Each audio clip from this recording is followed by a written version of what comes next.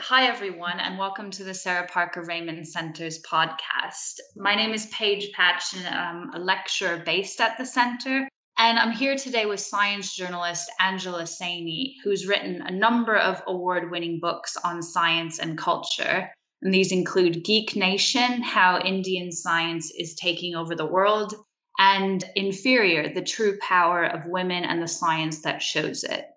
Her book, Superior: The Return of Race Science, is what we're going to talk about here on the podcast today. And this book has really helped me think about the relationship between biology or genetics and identity, and to just come to grips with some of the reasons why the idea of biological race remains so powerful. So, thank you so much, Angela, for being with us today and for sharing your thoughts and your wisdom. Yes, And thank you for having me. with this in mind, I want to start by asking you about the small dedication that you have just before the table of contents in your book, which says, "For my parents, the only ancestors I need to know." And when I was reading this, I thought this is so interesting. And I understood it as linked to all of the arguments you make in the book. So, can you tell me about your decision to start the book in that way? Well, dedications are normally written at the end, and in this case, it wasn't very serious. So I'm not saying, that I don't care about my grandparents or my ancestors before that or my extended family. It's just that I grew up as a second generation immigrant in Britain. And the only family I really knew intimately growing up were my parents. I didn't really have a great deal of exposure to the rest of my family. That's not to say we didn't visit them. We did. I did see them sometimes in the holidays and things. But my values, my sense of self, a lot of my cultural ideas came from my parents. And that dedication was, in a way, a dig at these ancestry testing companies, above all, who kind of claim that they can give you a sense of self or a sense of identity by scanning your DNA, which is just nonsense. That's not where identity and culture come from. That's not where we should get our sense of self, from some kind of idea that it's biologically rooted inside us. It's not. It comes from the experiences that we have, the lives that we live, the way that people treat us, our relationship to society. So I was just poking fun at that, really, rather than That's saying wonderful. a profound point. Yes, that's great. Can you tell me a little bit more about, well, a dig at the ancestry companies? Why is this such a popular and profitable idea today to look into DNA as the root of who we are? Why is that idea so seductive? Well, I think partly it comes from the fact that not everybody has any other tangible way of getting to their family roots. So I remember a few years ago, I was in Dublin and somebody took me to, I think it's called the National Immigration Museum or Irish Immigration Museum. I can't remember. Anyway, it was founded and paid for by a very wealthy Irish American. I say Irish American, but this is American whose family had come from Ireland very long ago. So using it in that sense. And most of the visitors to this museum used it as a way to trace their Irish ancestry or to learn about their Irish ancestry. So most of the visitors were Americans. And for them, over generations, they must have lost touch with their family. They presumably didn't have very much family anymore. And if it was family, it was very distant family. And that kind of speaks to this need that I think many of us have to understand the history of ourselves, where we sit in the world, what our ancestors have done. We draw a sense of pride from that, a sense of ourselves from that. We can't help it. A lot of people do it. This is why genealogy is so fascinating to so many people. It's such a popular hobby. But let's just say you don't have that. Say you're an African American whose ancestors were slaves, ripped apart from their culture, ripped away from their identity, names changed, their children often taken away from them. So all of that becomes very piecemeal and precarious. And you want to be able to claim those things. That's why ancestry testing is so popular among African American groups. But I think also among those who don't have that history anymore, because it feels real, especially in the age that we live in, which is a very genetically deterministic age. DNA testing is meant to tell us who we are. It's meant to give a blueprint of catalogue of who we are and what our future is going to be like, even not just our past, but also our future. And so I think people see it on a par with going through letters and records and historical data like that. They see it as the same kind of thing. It's not really the same kind of thing. And we know that because we can see how problematic it is when we take these tests for ourselves. Now, I have no need to take these tests. I know where my family have lived for generations on both sides of my family.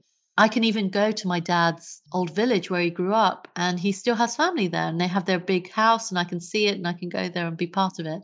So it's less relevant to me. But I did have a test done for a TV program I was making. We didn't use it in the end. And I was curious, and I had a look at the results, obviously.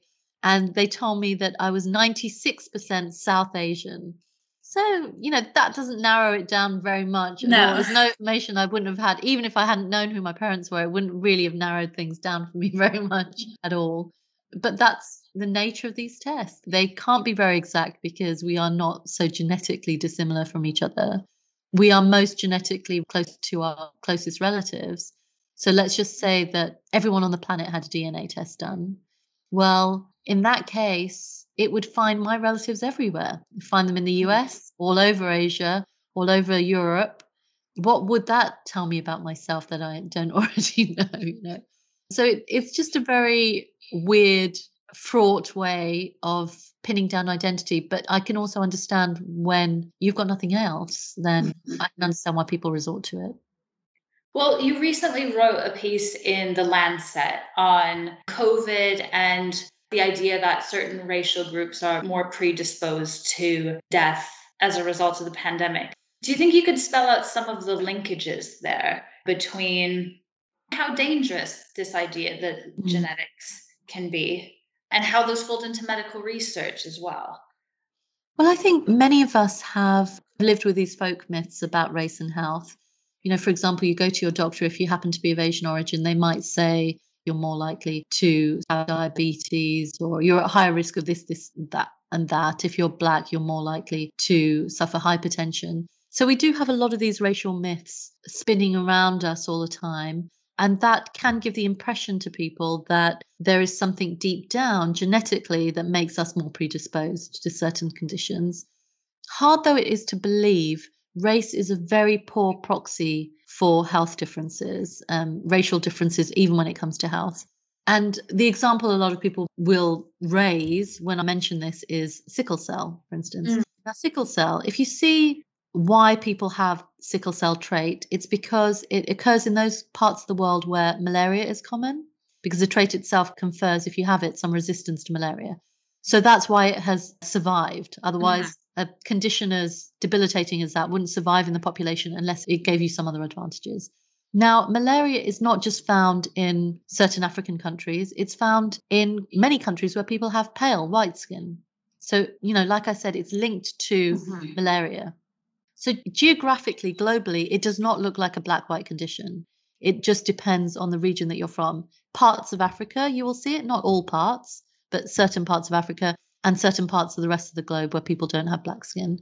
The reason that we associate it or that we think of it as a black condition in the countries where we do think this, like in the UK and the US, is because of demographics.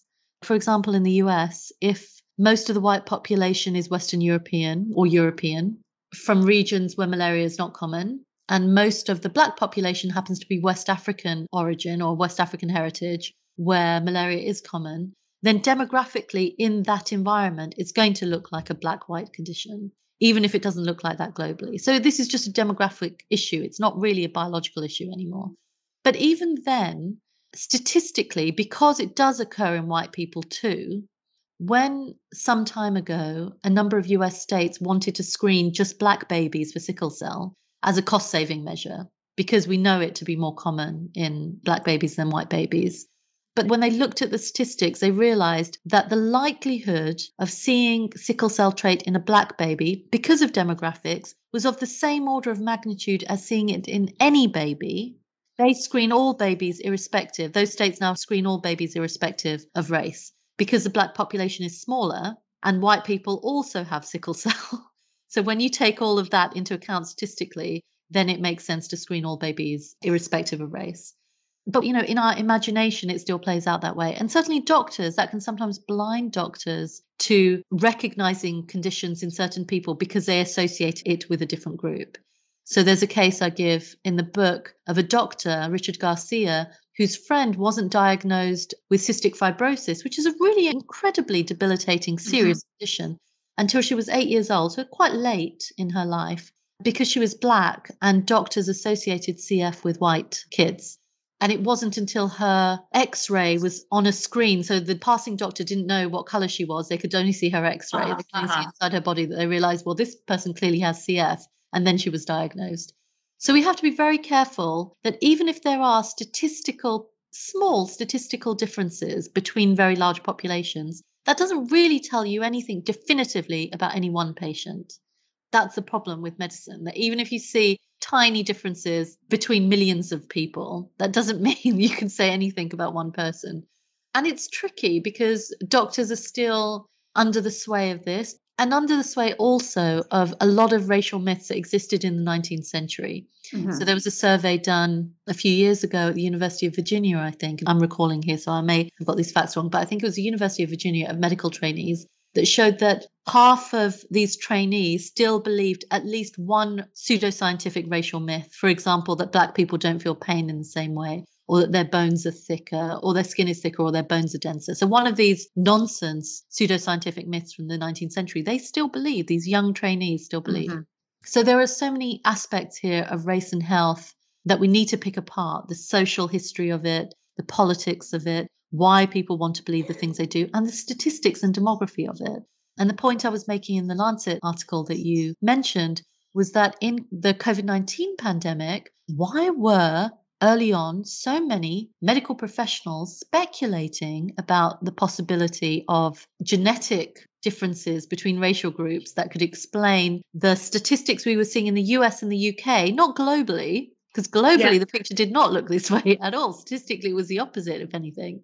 But to explain within the countries that they were in what we were seeing, it just didn't make any sense. There have always been racial disparities in health, obviously, because of the way we live, the same way that there are class disparities in health. So, of course, they're going to play out in the event of a pandemic. You would expect them to, not least because in the UK, COVID-19 hit London first, and London is a minority white British city. What do you expect the statistics to show you when most of the frontline workers in healthcare, doing public transport, driving taxis, working in the airports, are largely ethnic minorities? Of course, the statistics are not going to look the same way they would look if every person in the UK was given COVID-19 evenly at exactly the same time. And yet people were behaving as though that was what was happening. And I wrote that piece really just to remind doctors about remembering that race is a social construct. No matter what you think and what you imagine, whatever myths you have floating around in your head, race is still a social construct. So building on that, it's a social construct. So where does it come from? The subtitle of your book is The Return of Race Science. So for me, there are two questions there for our listeners. What is race science? And then did it ever go away, or what do you mean by the return? Well, it never went away, but the popularity of these ideas does wax and wane. And I think particularly now with the rise of the far right, the rise of ethnic and religious nationalism, with the lack of regulation of social media and the internet, these ideas, some very heavily debunked pseudoscientific ideas, conspiracy theories almost around race, have resurged and have become popular among these groups again. That's not to say that there isn't an unbroken line over the last few hundred years of these ideas anyway. But certainly now is a moment in which they're being circulated like they haven't before for lots of different reasons. I think also, when we're talking about the fringe or when we're talking about the far right, that feels like something separate. It feels less separate now, I think, given what we saw happening at the Capitol and what we see happening across Europe. It doesn't feel as distant and marginal as it used to. But I think also we have to look at the mainstream equation in this. Mainstream academia, by and large, is not affected by the myth that race is not a social construct, although disciplines like medicine, I think, are more under the sway of it than others. But these myths are still there. And as we've seen during this pandemic over the last year, they're always bubbling under the surface, waiting when we're off guard. They somehow just pop up again. And you realize they never really went away. that it only takes a little nudge, a little prod, and suddenly people are spouting this nonsense all over again, and you have to debunk it all over again. For me, very often it's just about narratives. The narrative that we build, the story that we build around human difference, how do we present this story? There's lots of different ways to present it, all of which are true. For example, you could say that we are a very homogeneous species, but there are slight statistical differences between populations if you look very hard. That's true. But what do you focus on? You could focus on the fact that we're very homogeneous as a species and present that as a story, or you could focus all your story on looking for the differences at the margins. And I worry that sometimes scientists spend so long looking for the differences in the margins and, very often don't find them. Or if they do find them, they're very, very slight.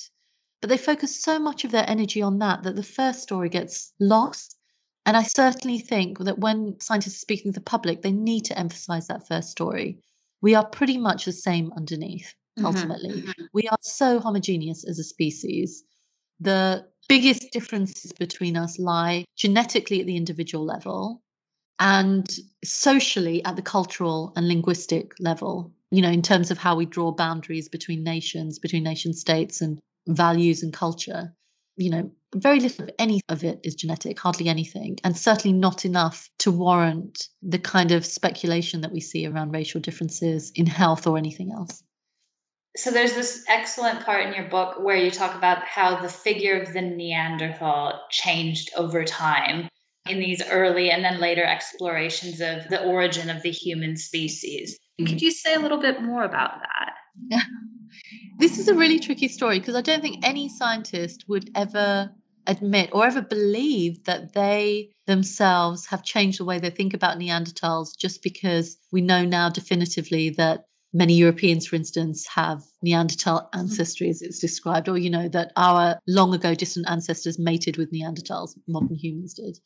But it's really difficult to read the literature and see the history of the way that we have framed Neanderthals and not come away with the conclusion that they have changed the way that they think about them. Whether it's subtle and subconscious, that may be true, but it's definitely happened 150 years ago when the first bones of Neanderthals were discovered in Europe, of course, in the Neander Valley in Germany. When they were first discovered, one of the first things that researchers did was compare them to Aboriginal Australians, so living people on the other side of the world. And the reason they did this was because there was this belief in an evolutionary hierarchy of races where certain races were doomed to die out and others were higher up, more evolved than others. And the assumption was that because Neanderthals were a race that had already died out, that maybe they would have more in common with other races that they thought were due to die out. And of course, Australia was the perfect example of that. The way that living modern human Australians were treated, Aboriginal Australians were treated, was as though they were going to die out. That was kind of underpinning the White Australia policy, one of the most racist policies on the planet, that essentially, in a genocidal way, was trying to breed the colour out of Aboriginal Australians, destroy their entire existence. So their imagined affinity to Neanderthals was a kind of justification for keeping them out of the circle of humanity, that we are modern humans and Neanderthals and these other people are not modern humans. Now, skip forward to the present day, and over the last 30 years or so, it's become clear that modern humans mated with other human species that existed thousands of years ago, including Neanderthals. And Europeans, in fact, modern day Europeans have some of the highest percentages of evidence of that happening in their ancestry. And you can see in the literature a kind of change in the way that Neanderthals are described. No longer this kind of brutish, slow-witted, doomed to die out kind of species that couldn't just keep up with humans. Modern humans were just too fast for it. Now you read the newspapers and you read the magazines and it's all about how they were just like us. They felt pain like us. They had diseases like us. Maybe they were really quite smart, but then something else happened and that's why they died out. We don't really know. We don't really know much about Neanderthals. No. We haven't got that much more information than we did before. But it's just interesting to me that now that we know that they have this relationship to modern day humans, particularly Europeans, that Neanderthals are drawn into the circle of humanity when 100 years ago, their supposed affinity was to Aboriginal Australians, living modern humans, was used to drive them, living modern humans, out of the circle of humanity. We are so much happier drawing Neanderthals in than we were drawing Aboriginal Australians into that same circle, even though they are living people like us, more alike to us than anybody else, any other species of human that has lived in the past. That to me is racism in science in a nutshell. Yeah, that's a really illuminating example about all of the different moving parts here. I wonder if we can change tack just a little bit.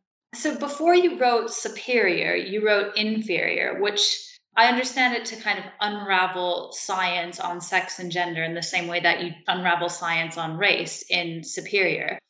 And I just wonder what some of the common themes are across these two books. How did one inform the other? How does it inform your thinking on both of these things?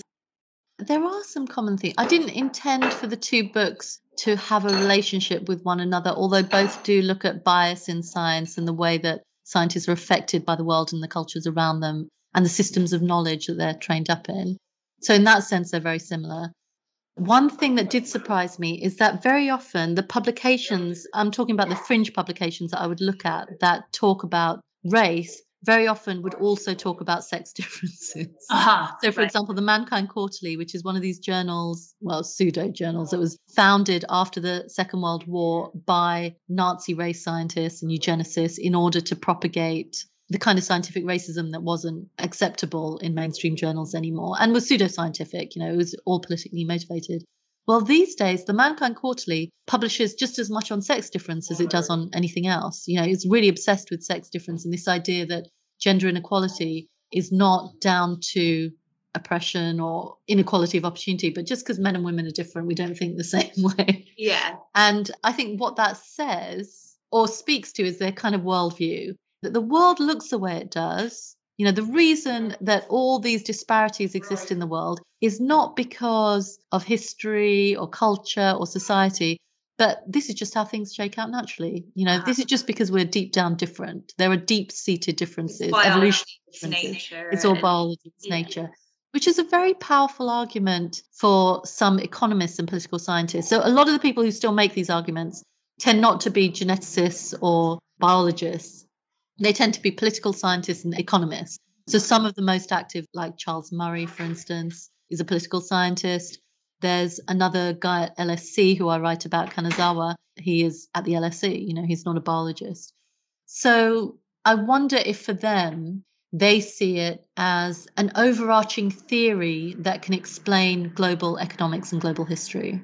It is a tool in that kit. It shouldn't be a tool in that kit because it's a very dangerous and pseudoscientific tool to be using, but it's still there and they keep brandishing it. And it's a simpler story, isn't it, than saying, 600 years of colonialism, for example. Yeah. It's a very simple, but we love simplistic arguments. We like to have single explanations that can fully explain all these complex things that are going on in the world. We saw that happening during the COVID-19 pandemic as well, when people started talking about vitamin D. Vitamin D might explain why people with darker skin are dying at higher rates than others. I have to say here, I've been taking vitamin D supplements for years, high strength vitamin D, because I was a little bit lacking in vitamin D a few years ago. It didn't stop me from getting COVID. Anyway, that's not the point. One person is not a good example of any medical phenomenon. But the point is, why do we look to these single kind of technological or scientific explanations or biological explanations for very complex social phenomena, which very rarely have a single cause? They often have multiple causes. And maybe, we like that. It feels neat. It feels neat if we can explain the world that way. Yeah. And it also doesn't require a change in the way things are as well. This is how it should be. Yeah. So the last thing before we go, Angela, that I want to ask you, it touches on some of the things we've been covering across this whole conversation, but it concerns using the language of science for anti-racism.